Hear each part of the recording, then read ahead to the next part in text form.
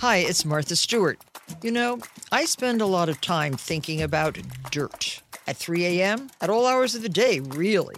What people don't know is that not all dirt is the same.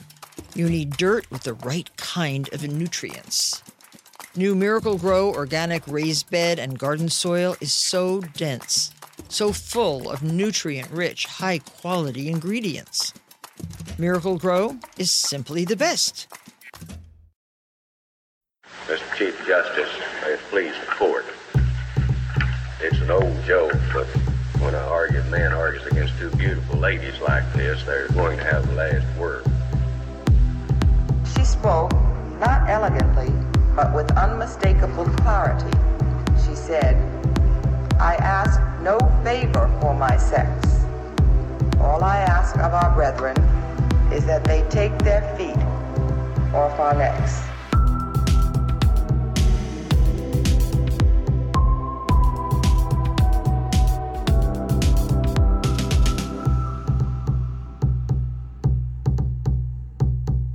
Hello, and welcome to Strict Scrutiny, your podcast about the Supreme Court and the legal culture that surrounds it. I am your host today, Leah Littman, and I am delighted to be joined by a guest for today's episode, Payvand Adut, assistant professor of law at the University of Virginia. So Payvand clerked for Justice Ruth Bader Ginsburg and worked in the Solicitor General's office as a fellow, and she now studies and writes on federal courts, post-conviction review, and the separation of powers. Welcome to the show. I'm really glad to be here. I listen all the time, and it's surreal being on the other side of the podcast. You will get to see how the sausage is made. And now you know it's kind of a fly by the seat of your pants operation. And here we are. So today we are going to cover some recaps of cases the court heard this past week, as well as note an opinion announcement we got in addition to the vaccination cases. We will also do a little bit of a deeper preview on one of the cases the court will hear this upcoming week. And at the end, we will provide some coverage about what is happening in the U.S. Court of Appeals for the Fifth Circuit on the SB 8 litigation, as well as some other things too. So, you ready for this? I'm ready. Let's do it. That was my attempt to incorporate a Taylor lyric into the episode. So, we got an opinion this week in one of the cases other than the vaccination ones, and that was in Babcock versus Kijakazi. This is an 8-1 decision by Justice Barrett, with Justice Gorsuch dissenting, about civil service pensions. So the Social Security Act reduces benefits of retirees who receive payments from separate pensions based on employment not subject to Social Security taxes. But benefits aren't reduced by payments based wholly on service as a member of a uniformed service. So here, the Supreme Court read that exception to not apply to civil service pension payments based on employment as a dual status military technician. Dual status military technicians are employees who provide technical or administrative assistance to the National Guard. So this decision rested a lot on Justice Barrett's interpretation of the word as. This follows on her decision in last term, Van Buren versus United States, which focused on the meaning of the word so, or at least purported to. And I guess the Chief Justice was like, you do such a good job interpreting those two-letter words, we're going to let you have at it again. And that's what we got. And Justice Gorsuch dissented for himself, saying he would not curtail service members' Social Security benefits based primarily on an implication extracted from other bookkeeping statutes. As I said, we got this opinion this past week, and the opinion announcement itself felt a little bit like a troll. So I don't know if you monitor opinion announcements as kind of compulsively as I do, but, they announce they're going to release opinions on Thursday, and everyone's like, is this the OSHA case? Is this a test and vax case? And I teach until 10:10 on Thursdays, so at the end of class, I'm like furiously checking my phone, and it's like, nope, just Babcock. I definitely refresh, but nobody sort of waits with the sort of anticipation that you wait for these decisions, I think. That's probably right. And my anticipation will only increase once we add the Fair Sentencing Act and First Step Act cases to the opinions I am waiting for. But anyway, so they released Babcock and only Babcock Thursday morning at 10 a.m. And I thought, okay, that's it for the day. Let's go home. And then I finished teaching my second class that day, walk out and check my phone, and then all of a sudden we have the vaccination cases. Right, exactly. Just a surprise I wanted. So that was the opinion. And the court also heard oral argument in several cases last week, and we will recap those arguments now. So do you want to start us with Gallardo, Payvand? Yeah, so the first case is Gallardo versus Marstiller. And this is a case involving the tragic injuries to Giannina Gallardo, who was hit by a pickup truck and injured so severely that she now requires round-the-clock care and is unable to take care of herself. So the case involves the interaction between the federal Medicaid statute, which provides government-funded health care services for the poor, needy, and persons with disabilities, and, on the other hand, private tort lawsuits, where individuals file legal claims seeking damages because someone or something injured them. And the basic question in the case is whether and how much the federal Medicaid statute allows the state Medicaid agency, which has paid a lot of Gallardo's medical expenses, over $800,000 worth, to claim from the settlement in the lawsuit between Gallardo and the trucking company that injured her. That question involves both a legal one and a factual one. So the legal question is, on one hand, the Medicaid statute allows the state Medicaid agency to seek reimbursement if a third party caused the medical problem and paid for the Medicaid patient's medical costs that Medicaid covers. But on the other hand, the Medicaid statute prohibits a state Medicaid agency from laying claim to other money that the Medicaid recipient has. So states generally can't take a Medicaid recipient's money in order to pay for healthcare services that Medicaid provided to them. Medicaid agencies can't have a lien or a garnishment on recovery awards, for example. And the more factual question is, what does the settlement in the lawsuit between Gallardo and the trucking company actually represent? So in the lawsuit, the family sought over $20 million in damages, representing future medical payments, lost earnings, pain and suffering, as well as compensation for past medical expenses. But they settled for $800,000, and the state agency has already paid more than $800,000. So how do you apportion the award? How much of it represents one kind of damages versus another? Now, there are some previous Supreme Court decisions that are relevant to thinking about how to apportion the award and what the state medical agency can lay claim to. So in a decision called Allborn, for example, the Supreme Court held that Arkansas could not assert a lien against a legal settlement for the full amount of past medical expenses Arkansas had paid. So Arkansas asserted a claim to $215,000 of a $550,000 settlement when Arkansas had paid that $215,000 in medical expenses. There's also WAWS, and in that case, the Supreme Court held that a North Carolina statute couldn't be enforced, where that statute required up to a third of a Medicaid beneficiary's tort recovery to go to the state Medicaid agency because the state didn't substantiate its kind of assumption and the assumption behind the law that in most cases, a third of a settlement represents past medical expenses. But the case boils down to a question of statutory interpretation, whether the statutes permit the Florida Medicaid agency to lay claim to past and future medical expenses, or maybe just past medical expenses, and whether the Florida Medicaid agency is laying claim only to money that is either past or future compensation for medical expenses paid by the Medicaid agency, or whether the agency is laying claim to other money as well. So the state says that one provision, 42 U.S.C. 1396 Ka1A, allows it to get past and future. So that provision says that a state plan for medical assistance shall provide that the individual is required to assign the state any rights to payment for medical care from any third party.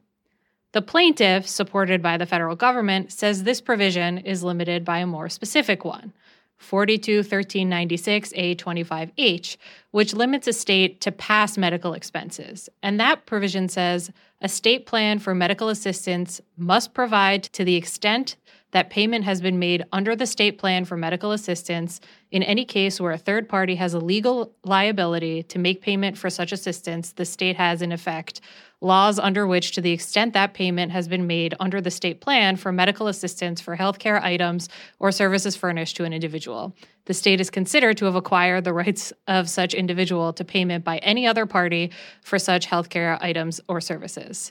So earlier, sections 25A and B speak about pay for care and services available under the plan. And those provisions, the plaintiff says, seem to suggest, well, the Medicaid statute only allows the Medicaid agency to get payment for things under the plan and payments made under the plan rather than future medical expenses and other kind of money that the Medicaid recipient might have as well.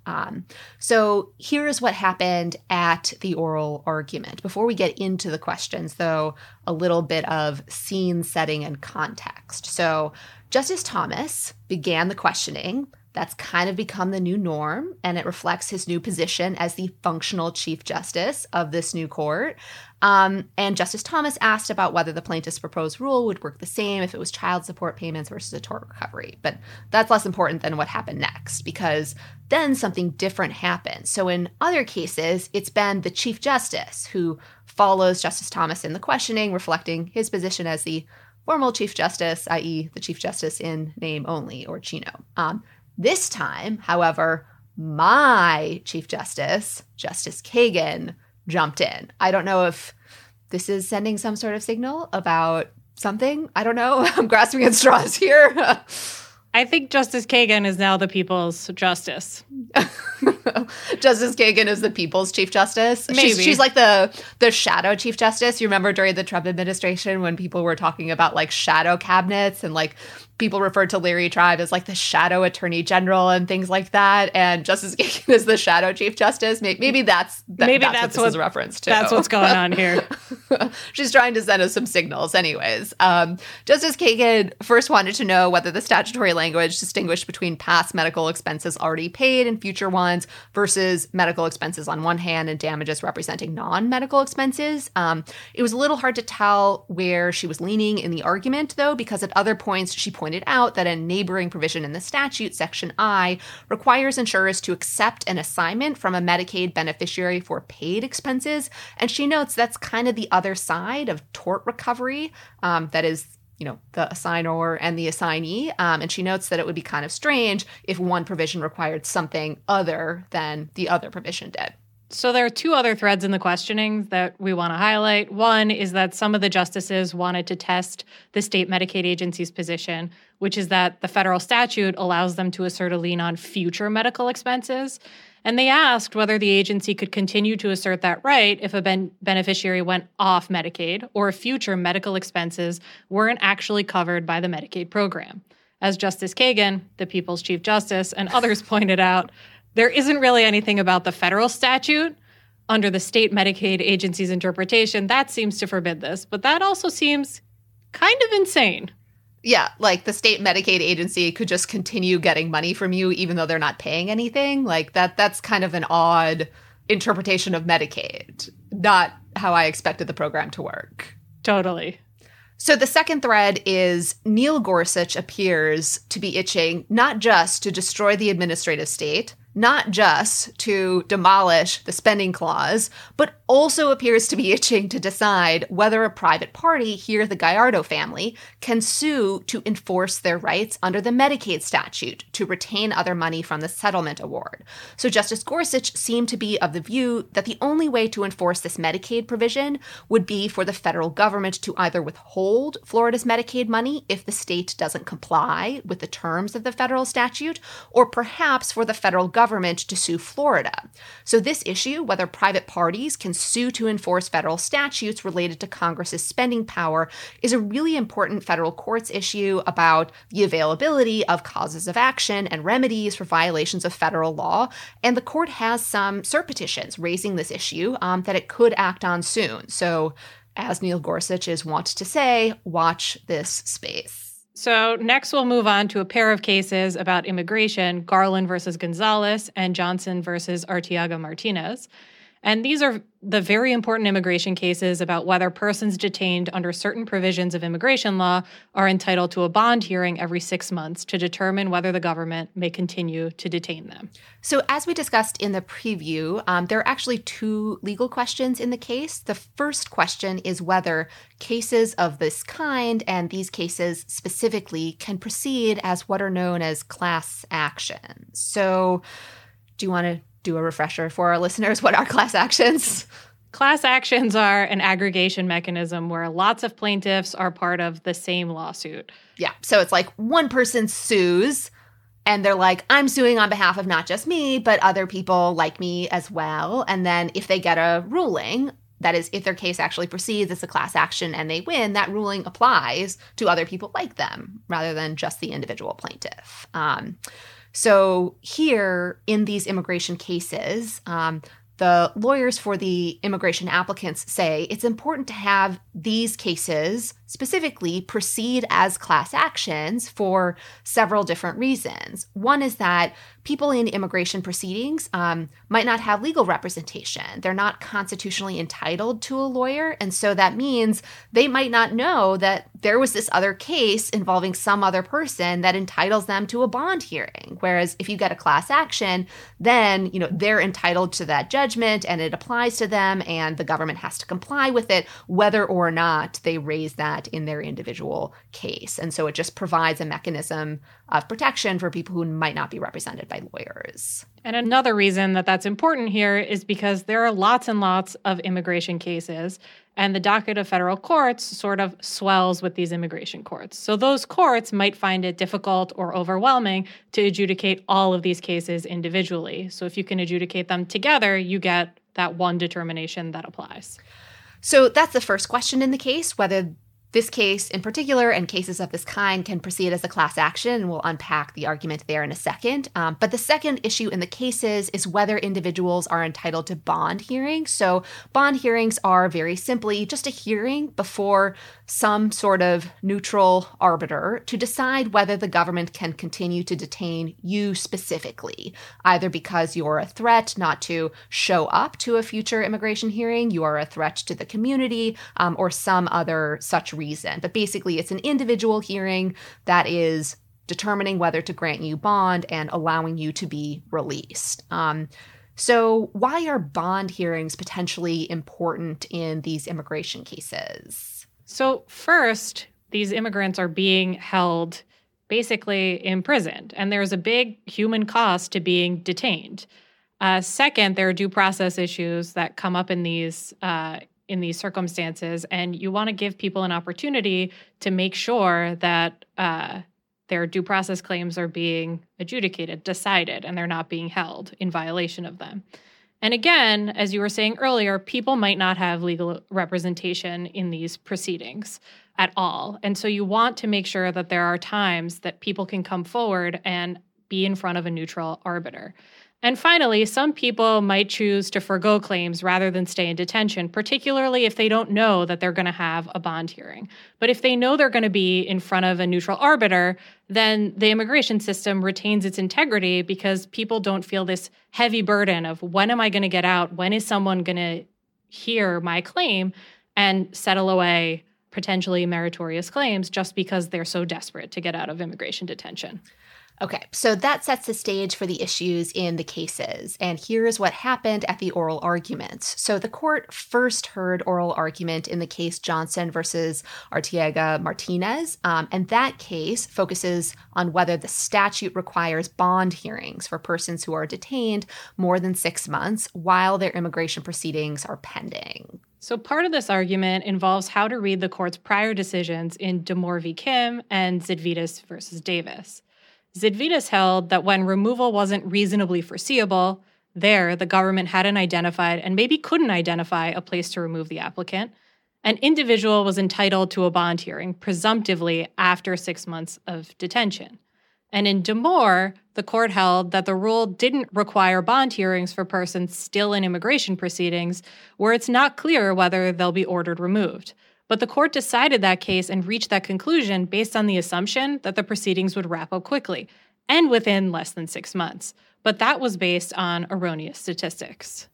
And those erroneous statistics, which were based on misstatements by the Solicitor General, came up at oral argument. And Justice Kagan, interestingly, was the one who brought them up. So let's play that clip here. Was Damore, Mr. Rayner, and I might be wrong about this, was Damore the one where the Solicitor General provided wrong information to the court and basically the court was operating on a false understanding of how long some of these detentions lasted? You're correct, Justice Kagan, that the Executive Office for Immigration Review later provided updated statistics to this office, which we provided to the court in Jennings. So when Damore said that, when Damore said, look, it's pending a proceeding, Damore was thinking of, a proceeding that was going to happen pretty soon. 6 weeks. And I think the question here is, what if we're in a different situation than that? What if, in fact, it's not going to happen pretty soon, 2023. We just started 2022. That's a year away. He's already been detained for some time. I mean, now we're talking about, some significant time. And I'm not sure it quite matters to the person who's in detention, whether you're in detention because they can't find a country or whether they're in detention because the immigration system is backed up. I don't know if you found it interesting that Justice Kagan was the one to bring this up. She's, of course, a former Solicitor General of the United States and worked in the office that had given those misstatements to the court. But I don't know. I found it interesting that she was the one that kind of surfaced those at argument. I think that she cares a lot about the integrity of the Solicitor General's office. And I think misstatements sometimes happen, but correcting misstatements and also the law that results from misstatements is something I think she would be particularly attuned to, having held the position of Solicitor General. I think that's a great point because I remember her being somewhat upset or irritated during the oral arguments in the Affordable Care Act case where the Solicitor General's office, then under the Trump administration, was advancing a pretty aggressive theory of standing that would allow many more plaintiffs to potentially challenge federal laws. And she basically asked the person arguing for the Solicitor General's office, isn't it a bit odd that the federal government is advocating for an expansive version of standing when that is not in its institutional interest? So I think you're right. She's very keen on protecting the institutional interests of that office. And Justice Sotomayor made clear what those misstatements meant. On these facts, removal wouldn't be reasonably prompt and detention wouldn't reasonably conclude in short order. You said that the next hearing in this case, in this particular petitioner's case, was scheduled for 2023. But earlier you said that the average detention rate is below the 6 months. But that's not true. Average means that it's true for a lot of people, but it's not true for a lot of people as well. As I understood some of the figures I reviewed, when you talk about reasonably foreseeable, some of these proceedings can last years and years, couldn't they?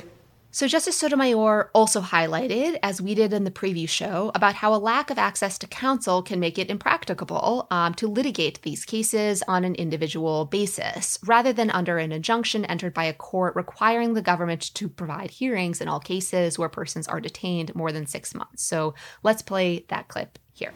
You keep talking about an individual challenge as adequate to protect the rights of these individuals.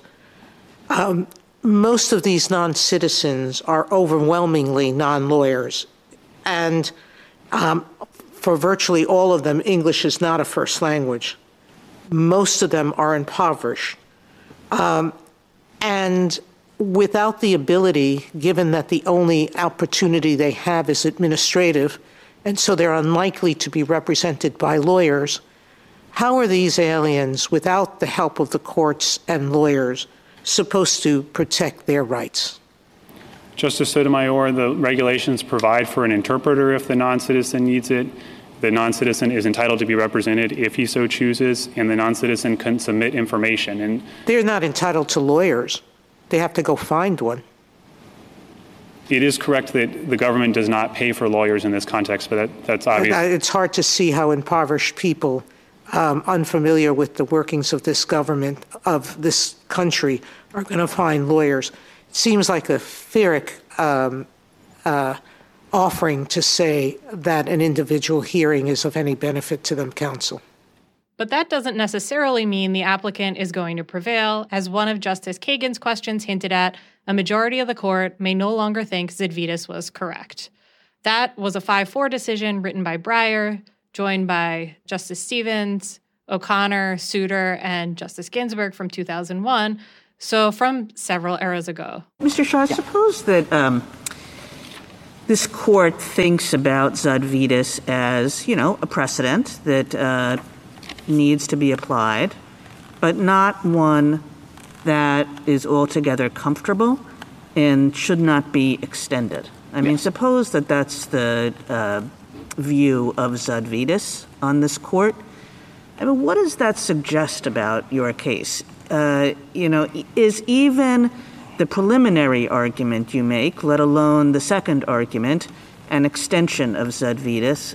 If not, why not? Do you think it was a little awkward for Steve Breyer in this moment to be thinking, wow, all of these new justices think I was wrong and they're not even willing to respect my decision? Like, I kind of wondered about that. I think awkward for sure, but I think that he's worried about some of his other opinions a little bit more than he might be worried about this one. Yeah, that's fair. On the list of Steve Breyer's opinions that this Supreme Court is about to blow up, this might not be high on that list. Maybe that's a sign, Steve. Maybe that's a sign. But I'll leave that. Strict Scrutiny is brought to you by Americans United for Separation of Church and State. Oklahoma recently approved the nation's first religious public school. You heard that correctly, a religious public school. If you've paid attention to the Supreme Court over the past few years, you probably noticed a trend. The Supreme Court's ultra-conservative faction gutted church-state protections in order to funnel public money to private religious schools. Oklahoma is Christian nationalists' latest test case, a blueprint for other conservative states to follow. Americans United for Separation of Church and State saw the dangerous precedent a religious public school would create across the country and promptly filed a lawsuit to stop St. Isidore of Seville Catholic Virtual School in Oklahoma. This is the latest effort to blur the lines between church and state, taking tax money and directing it to a religious school that will indoctrinate students into a faith with plans to discriminate against anyone who doesn't adhere goes against the founding principles of our country. Americans United will keep fighting for freedom without favor, equality without exception. Keep up with this issue at au.org. This is BVK for Ocean City Tourism, OCMD Streaming Audio. On March 11th, 2024, the title of the spot is STSA Leisure Summer. This is a 30-second composite stereo streaming audio mix. Get away with friends to the laid-back Maryland coast, where you can catch up while casting off and hang 10 while hanging out, where a day on board is never boring and full throttle is half the fun, where you can sink a putt, raise a glass, and there's always room for one more round. Ocean City, Maryland. Somewhere to smile about. Book your trip at OCOcean.com. The living room is where you make life's most beautiful memories. But your sofa shouldn't be the one remembering them. The new life-resistant, high-performance furniture collection from Ashley is designed to withstand all the spills, slip-ups, and muddy paws that come with the best parts of life. Ashley high-performance sofas and recliners are soft, on-trend, and easy to clean. Shop the high-performance furniture in-store or online at ashley.com. Ashley, for the love of home. They say plants like music. Yeah, no, like really, they respond to the vibrations of it, which means that this playlist you're listening to, the plants are too. You know what else plants like? Organic soil from Miracle-Gro. It's made with all the best stuff like wood fiber and compost. Plus, it's OMRI certified organic, which officially means it's made with superior ingredients. And when you give your plants the stuff that makes them happy, they won't judge you on your iffy playlist. Hear that, plants? So go ahead and give them Miracle-Gro. So the second case that the court heard on these issues was Garland versus Gonzalez, which involved some consideration of whether a provision in the immigration statute prohibits courts from entering injunctions on a class-wide basis that require the government to implement the statute as written, or at least as courts interpret the statute to be written. So the relevant provision is 1252 F1. And that provision says that regardless of the nature of the action or claim or the identity of the party or parties bringing the action, No court, other than the Supreme Court, shall have jurisdiction or authority to enjoin or restrain the operation of the provisions of Part 4 of the subchapter as amended by the Illegal Immigration Reform and Immigrant Responsibility Act of 1996, other than with respect to the application of such provisions to an individual alien against whom proceedings under such part have been initiated. I feel like you're the Regé-Jean Page of this episode, Peiban, because you're reading us all the statutes. So we appreciate you. Don't tell people I'm reading them. I want everyone to think that I've just memorized them all. Okay. She is reciting all of these statutes from memory. It's Regé-Jean who has to read them. So there we go. So Justice Kagan opened with some real doubts about the government's interpretation of this statute, and specifically whether the phrase "to enjoin or restrain the operation of the provisions" prohibited the courts from requiring the government to comply with the provisions. So let's play a few of those clips now. Mr. Ganning, as I understand your jurisdictional argument, it really all relies on the idea that enjoin means both stop and require. Is that correct? It depends on that with respect to enjoin. Separately, yes. If the question of putting aside the individual issue. No, even. So I'm just going to. I mean, of course you're right that if you look up the word enjoin in the dictionary, you can find something that suggests not stop, but something like order or require or something like that. But I'm just looking at this phrase, enjoin or restrain the operation of certain statutory provisions. And let me give you some examples about what the word enjoin would mean in similar phrases. The plaintiff seeks to enjoin enforcement of the law. Does that mean stop? I think it's hard to tell from that context whether it means that they seek to have the law really enforced. The plaintiff seeks to enforce the law as opposed to the plaintiff seeks to enjoin enforcement of the law? Well, doesn't that obviously mean stop enforcement? Okay, let's go a few more. I mean, because to me, the plaintiff seeks to enjoin enforcement of the law. It means like stop enforcing the law. Sometimes it does. And if it were to say on... The plaintiff seeks to enjoin... the agency seeks to enjoin the aiding and abetting of securities law violations. Now let's say that, I guess, look, I get the point. It just seems to me that the ordinary way of reading any of those three would be, oh, you're obviously looking to stop something. But let's add some stuff. Because this statute says enjoin or restrain the operation of certain statutory provisions. So you're essentially reading it to say the court lacks jurisdiction to stop or require or restrain. Now that would be sort of odd, wouldn't it? So selfishly, because I feel personally validated whenever Justice Kagan agrees with a view that I have, I wanted to highlight an amicus brief that I joined together with other federal courts scholars that made this argument, namely that the actual wording of the statute did not prevent courts from issuing injunctions requiring the government to comply with the terms of the statute. That is, requiring the government to actually carry out the statute versus enjoining or restraining the operation of the statute. So, swing. I think I see why she's your Chief Justice. Exactly. She is my Chief Justice. And then all of my arguments would be winning and this world would be amazing. And, just... I want to live in that fantasy for just 1 second longer. So Respondents' Counsel, Matt Adams of the Northwest Immigrant Rights Project, was terrific. He knows a ton about immigration law and how it operates. Earlier, the Petitioner's Counsel asserted that there's an entitlement to counsel at these interviews. Well, that is wrong. Even their own regulations say the individual may be accompanied at the discretion of both ICE and the detaining institution. So only if ICE afford you that right. And in my experience, that never happens. You're never notified that ICE is going to drop by the cell at 2:30 tomorrow afternoon to show up. That simply does not occur. There is no right to confront the evidence. If the agency has decided that you are to remain detained because you present a risk because of a burglary charge against you, you don't have the opportunity to even learn of that charge or that basis for the agency's reasoning. You don't have the opportunity to present the documents to show that that charge was subsequently dismissed. Or if they're relying on the fact that your case is on appeal, you don't have the opportunity to then confront that evidence and point out that you actually prevailed before the lower court, but now the government has appealed your case, dragging it out for another year.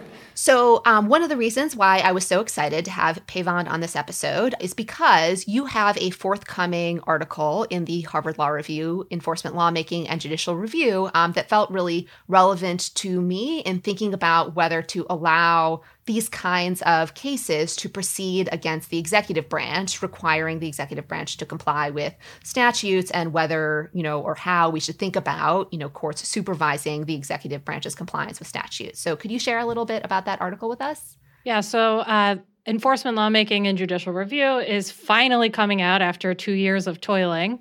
And I argue in the paper that a lot of the recent developments that we've seen in lower federal courts, like more robust case management and telling the executive branch to turn over more discovery, and their acceptance of new theories of state and congressional standing and nationwide injunctions, all the sort of fun, hot-button issues that we should look at them together and in separation of powers terms. So basically, I argue in the paper that by reshaping the boundaries of traditional federal courts doctrines, lower courts are checking the executive branch in sort of this Madisonian checks and balances kind of way, like original separation of powers conceptions. So everyone should stay tuned for that article and check it out when it is out. And I am very much looking forward to seeing the final draft. So congratulations on the piece finally coming out soon. Thank you.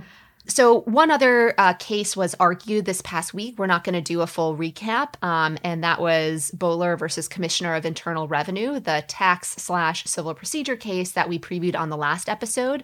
There was a notable exchange from the oral argument that I wanted to highlight. So let's play that clip here. You don't really need any context to understand the gist of it. We think that it's... Counsel, I'm not trying to hurt you. I'm actually trying to help you.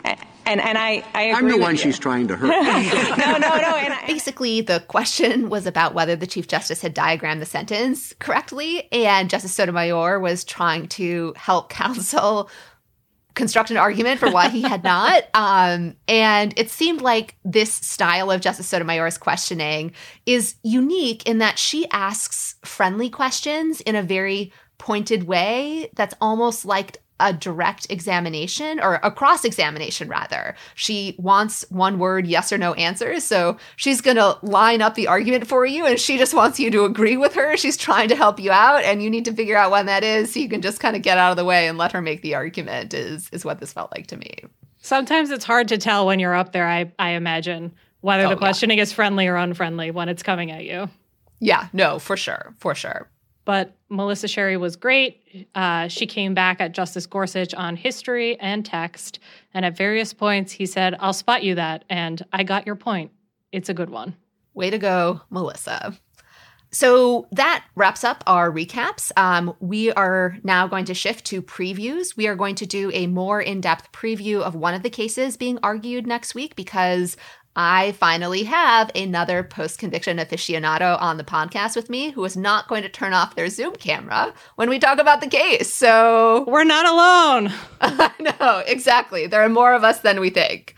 Okay, so the case that we are going to spend a little beat on is Concepcion versus United States. This is the big sentencing case the court is going to hear this upcoming week that Kim Kardashian, if you're listening, needs to get involved with stat. So the issue in the case is, what do the resentencing proceedings authorized by the First Step Act look like? The issue will determine whether there will be new reduced sentences for individuals who were sentenced under the old flawed sentencing system for cocaine offenses, which punished offenses involving crack cocaine way, way harsher than offenses involving powder. So as we've talked about on the show, and as came up in an argument last term, the sentencing disparity between crack and powder offenses was rooted in part in racial stereotypes, and it produced extreme racial disparities, since Black defendants were more often convicted of crack cocaine offenses rather than powder cocaine offenses. And the Howard University Civil Rights Clinic, led by Tiffany Wright, a former guest on this show, filed another great brief in this case, spelling out the racial disparities under the old system and how the First Step Act was supposed to fix them. So the legal question in the case is whether the First Step Act either requires or permits courts to take into account other developments in the law besides the changes to the crack powder sentencing regime. For example, here, the defendant was subject to additional time in prison because he qualified as a career offender under provisions directing more time in prison for persons with 3 or more prior convictions for violent felonies. But under subsequent cases, his prior convictions may not qualify as violent felonies, subjecting him to additional time. But the lower courts declined to order a new sentence or sentencing for Mr. Concepcion because the district court that originally sentenced him when the old sentencing scheme was in place gave him what's called a below-guideline sentence, less prison time than was recommended. And because his term of imprisonment falls within the amended guidelines range under the Fair Sentencing Act and the First Step Act, if you assume he's still a career offender, the court said the sentence is fine, which oddly punishes people who receive lower sentences the first time, even though there might have been really good reasons why they should receive less time in prison, and courts would still want to take account of that today. So this case is also at heart a statutory interpretation case about what the First Step Act means and the kinds of resentencings it authorizes. And to understand the issues, I think some people might not be aware that when Congress or a state legislature amends their criminal laws, it doesn't actually change the sentences or convictions for people who were previously convicted or sentenced under those laws. So, for example, for states that repealed laws criminalizing marijuana use, that doesn't automatically do away with prior convictions for marijuana use. It would only change those old pre-existing convictions and sentences if Congress or the state legislature explicitly made their changes to criminal law retroactive. So there's actually a presumption against retroactivity, and amendments don't apply retroactively unless a legislature clearly states that they do. And the question in this case is kind of like, does that presumption against retroactivity apply as just a threshold issue, or does it also inform the scope of any resentencing proceeding? So what I mean by that is there's no question that Congress made the amendments to the crack cocaine disparity retroactive. That's what the First Step Act did. That's the threshold retroactivity question. But then the question is, well, what should courts do with other changes to the law that haven't been explicitly made retroactive and usually wouldn't even be relevant, but for the fact that Congress made the amendments to the federal drug laws retroactive? And that is the scope question. Do we apply a presumption that Congress, when it authorized these resentencing proceedings, did not intend to allow courts to consider other changes in the law that haven't been made retroactive? That is, can they only consider the changes to the federal drug laws and otherwise put themselves in the position of the court that originally sentenced a defendant? So the government leans very heavily on Dillon versus United States, which said that in a resentencing conducted pursuant to a provision authorizing resentencing when the sentencing guidelines have been retroactively lowered, courts don't consider intervening legal developments. But the provision at issue in Dillon, which governed resentencing under the guideline, and the provision at issue here, which governs resentencing when a statute has been amended, aren't analogous. They're not even worded the same. And in any case, the specific question in Dillon was whether the courts could sentence a defendant to a term that fell below the amended guideline range. And the Supreme Court said no. I was a little surprised that the Biden administration chose to stick with this position in the Supreme Court, given that they had adopted a rather expansive interpretation about who could be resentenced last term in Terry versus United States. But then all of a sudden they're coming back here and saying, well, in those resentencings, they're not actually going to do that much for people with prior convictions because none of the other changes to the law are going to be relevant. So anyways, that was just one thought I had. But this case is also kind of messy because the government and the courts below take the position that they're not saying that courts can never consider other changes in the law. They can consider them just only after a court has made some kind of threshold determination about whether to do an actual resentencing, which the courts did not do here. But there's some fuzziness between what the positions are and whether the government is saying, well, can courts ever consider this? And the government says, no, we're not saying that. But then it's not clear in what set of cases courts actually could consider other changes in the law. So I just worry that that kind of messiness might get in the way of the courts actually resolving this important question. I think we'll have to see at oral argument whether the People's Justice comes after them on that one. Whether the People's Justice is able to impose some clarity here.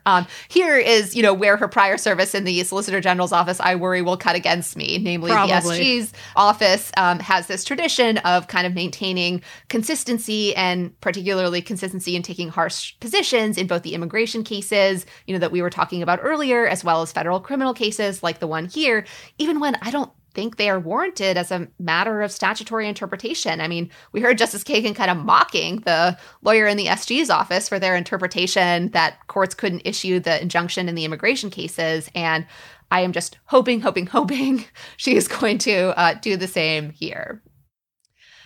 Okay, so now on to some court culture. What is happening with the SB 8 case? Let's do a quick recap of what the Supreme Court actually held in the SB 8 case, and then we can talk about what is going on in the Fifth Circuit. So just to refresh our listeners, the Supreme Court in the SB 8 cases said that the abortion provider's lawsuit could proceed against state licensing officials, but only against the state licensing officials and not the other defendants. And that conclusion rested on the Supreme Court's determination about the meaning of SB 8, that is, the meaning of the Texas state law. The Supreme Court said the providers could sue the licensing officials because the Supreme Court concluded that those officials retained power to enforce the law, SB 8. Namely, that those officials had authority to discipline doctors and nurses for performing abortions in violation of SB 8. So Supreme Court sent the case back down to the U.S. Court of Appeals for the Fifth Circuit, and the Fifth Circuit is debating whether to certify a question about the meaning of SB 8 to the Texas Supreme Court. So what's certification? Certification is when a court decides, hey, we don't know how a state is going to rule on this question. And then they write the question down and literally certify it, send it over to the state court and say, you answer this question for us. Tell us, what does Texas law say about this question? And that process reflects the reality that federal courts are not the final arbiters about the meaning of state law. Rather, state courts are the bodies that ultimately decide the meaning of state law. So the Fifth Circuit is like, look, we don't know whether the Supreme Court was correct to say that these licensing officials actually do have this enforcement authority under SB 8. So let's ask the court that knows the answer to that question and has the authority to decide it, the Texas Supreme Court. So the Fifth Circuit heard oral argument on the state officials' motion to certify this question to the Texas Supreme Court, and that oral argument got real quick. The panel that heard the oral argument is Judge Stuart Kyle Duncan, Judge Edith Jones, and Judge Stephen Higginson. For people not as obsessed with the appellate courts as I am, just some background. Judge Duncan is the judge who wrote an opinion for the Fifth Circuit rejecting a transgender litigant's request for the court to use correct pronouns to refer to her. That was United States versus Varner. He was appointed to the Fifth Circuit by Donald Trump. Judge Edith Jones is a judge on the Fifth Circuit. She has issued opinions criticizing Roe versus Wade. She also once told another judge to shut up at an oral argument. That was Judge Dennis, although she did later apologize for that. Anyways, so how the oral argument played out. Judge Higginson, who is a Democratic appointee on the Fifth Circuit, fixated on how courts just haven't certified matters to a state Supreme Court after the Supreme Court weighed in, and when defendants hadn't asked for certification for a period of months during the litigation, and in fact had argued that the state law was unambiguous in the Supreme Court and that there wasn't a need to ask anyone else what this state law meant. So here's a flavor about how this oral argument went. there was a missed joke or like a missed understanding between the judges. So let's hear kind of how this got started, which was Judge Jones suggesting maybe the Fifth Circuit, should certify this case back to the Supreme Court, asking them to reconsider if the Texas Supreme Court comes back and says the licensing officials lack authority under SB 8. So if we send it to the Texas Supreme Court and the Texas Supreme Court says the disclaimer, which the motions panel found pretty definitive in the statute, is a specific section that controls over other general enforcement sections in the Texas Health and Safety Code, then I suppose maybe we ought to certify back to the U.S. Supreme Court and respectfully ask whether they need to reconsider. And then Judge Higginson follows up on this. So what's your position? Is it remand directly upon certification answer, or is it what you answered to Judge Duncan that we would then address other issues? Or is it what Judge Jones just said, which is we would certify back to Supreme Court? What's the direction? I didn't say that. In her question, she proposed it. And you can't do that. I would. That's what I was thinking, but she seemed to accept that. Oh, you were joking. Okay. She wasn't she smiled. She understood. I didn't understand the joke. I'm poor with humor. I love procedural jokes. Love them. I mean, like, especially an oral argument. Right. Love this them. wasn't like a procedural joke in the sense of like a pun or something like that. It was floating a procedure that doesn't actually exist. And I think I felt for Judge Higginson here because, the Fifth Circuit has done some pretty crazy things. And the idea that they would try to certify a case to the Supreme Court, asking them to redecide it, not so clear. That's all that different from some other things they've done. I just think if a judge makes a joke and you know it's a joke, then I don't know if the judge is doing a good job being a judge, right? Like you always want that sort of uncertainty out there. Like, was that a joke? Right. Was it serious? Yeah. Am I in trouble? Am I in contempt? What's going on here? Yeah, and the Fifth Circuit has definitely preserved some plausibility as far as their willingness to, let's say, procedurally innovative. Anyways, Judge Jones got a little testy with the lawyer arguing for the abortion providers, so let's play that clip. This is not a press conference. This is an argument in court. And then I think the moment that really caught everyone's ears was when Judge Jones kind of said some of the quiet part out loud. And let me ask you one final question from my perspective. What happens if the Supreme Court, as many expect, says something about Roe v. Wade that implies that Section 8's prohibition on abortions after heartbeat may be enforceable? What happens then? Is this case alive or dead? Your Honor, that's a question that the district court would be, if the case is still pending in the district court. We ought to just sit on this until the end of June. Your Honor, that would be completely inconsistent with how the Supreme Court... But by that time, it's very possible that the hot potato will be in the seat of the Texas Supreme Court, don't you think? Anyway... segue. Should we move on and cover some court culture? Yeah. Now would be a great moment to speak about the other ways that women are about to be and are being empowered at the Supreme Court. So let's talk about the breakdown in gender equity in lawyers arguing at the Supreme Court. So 19 lawyers are arguing in the regularly scheduled cases, i.e. not the vaccination cases that the court moved from the shadow docket to the regular docket. Of those 19 lawyers, 2 are women. Yay for the 2 women. Ladies, we have fallen behind men named Matthew. There are more men named Matthew arguing than the 2 women arguing in regularly scheduled cases. So maybe try harder next time. Now, that being said, including the vaccine cases, there are 25 lawyers arguing for women. So if you include those, we beat Matthews by 1. So, yay! Arguing. Other random court culture. It's hard to know how to segue from this bleakness. Not much commentary you can provide to the fact that there are more Matthews arguing during a sitting than women, so we'll just let that one stand.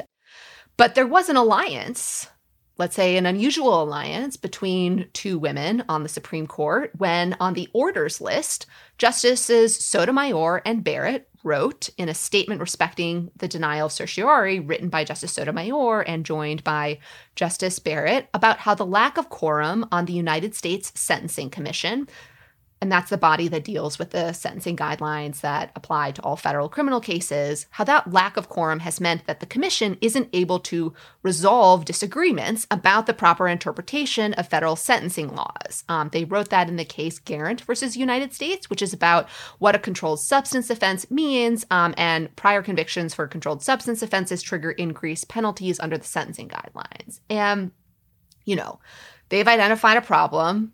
Ladies, I have the solution. Appoint us to the Sentencing Commission. Do it. Like Bevand, me, Professor Brandon Hasbrook at Washington and Lee. Like, we would have a good time. We would get things done. We're here. Right, exactly. Putting it out into the universe. That Senate hearing, I bet that would be good television. Just going to add that too. Just have C-SPAN on all the time until we appear. Right. So Justice Sotomayor continued to participate remotely in oral arguments this week. Justice Breyer participated remotely on Tuesday, and it was reported that he had a false positive rapid test in the morning, but then a negative rapid and PCR test later in the day. In this grab bag of doom and gloom court culture, one final piece, a follow-up on the Chief Justice's year-end report. You may recall we noted that in that year-end report, the Chief Justice stated with confidence that Congress need not do anything to address harassment or misconduct in the federal courts because the federal courts could and would address it themselves. Fast forward like 2 weeks, and Anne Merimau, a wonderful reporter at the Washington Post, has reported that the federal judiciary withdrew a survey question after initial responses to the question showed that employees of the federal courts had witnessed misconduct. No, really, that actually happened. The federal judiciary took away a question on an informal survey that asked clerks and judicial assistants whether they had witnessed wrongful conduct in the workplace, and they withdrew it, but only after 34 of about 40 employees answered yes to that question. And it's like, I understand you don't want this problem to exist, but merely because you don't conduct a survey does not mean it doesn't exist. But they did conduct the survey. Right. I mean, they did for some short period of time, and it revealed things they would prefer not to know. And yes, this is where we are.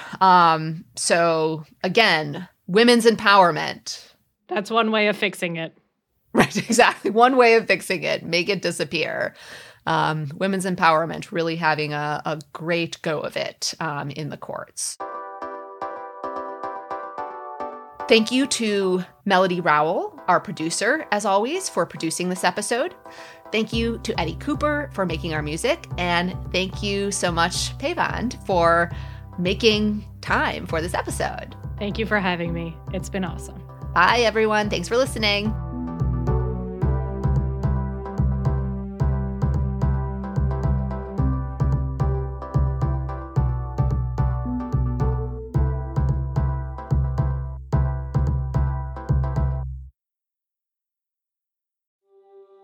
Explore the world's hidden wonders on the Atlas Obscura podcast.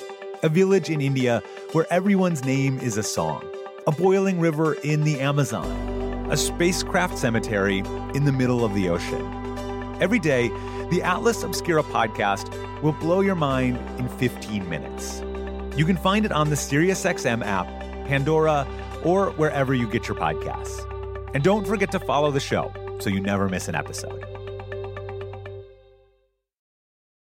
On this episode of Plant Killers, we'll explore one nation's most notorious fruit and vegetable killer, bad dirt. What makes bad dirt so bad? The answer? The ingredients. But fear not, true crime enthusiasts. This story has a happy ending. New Miracle-Gro Organic Raised Bed and Garden Soil. It's made with quality organic ingredients from upcycled green waste like compost and aged bark. Unlike the other guys who can't say the same. Looks like bad dirt's murdering days are over, thanks to Miracle-Gro. Join us next time on Plant Killers.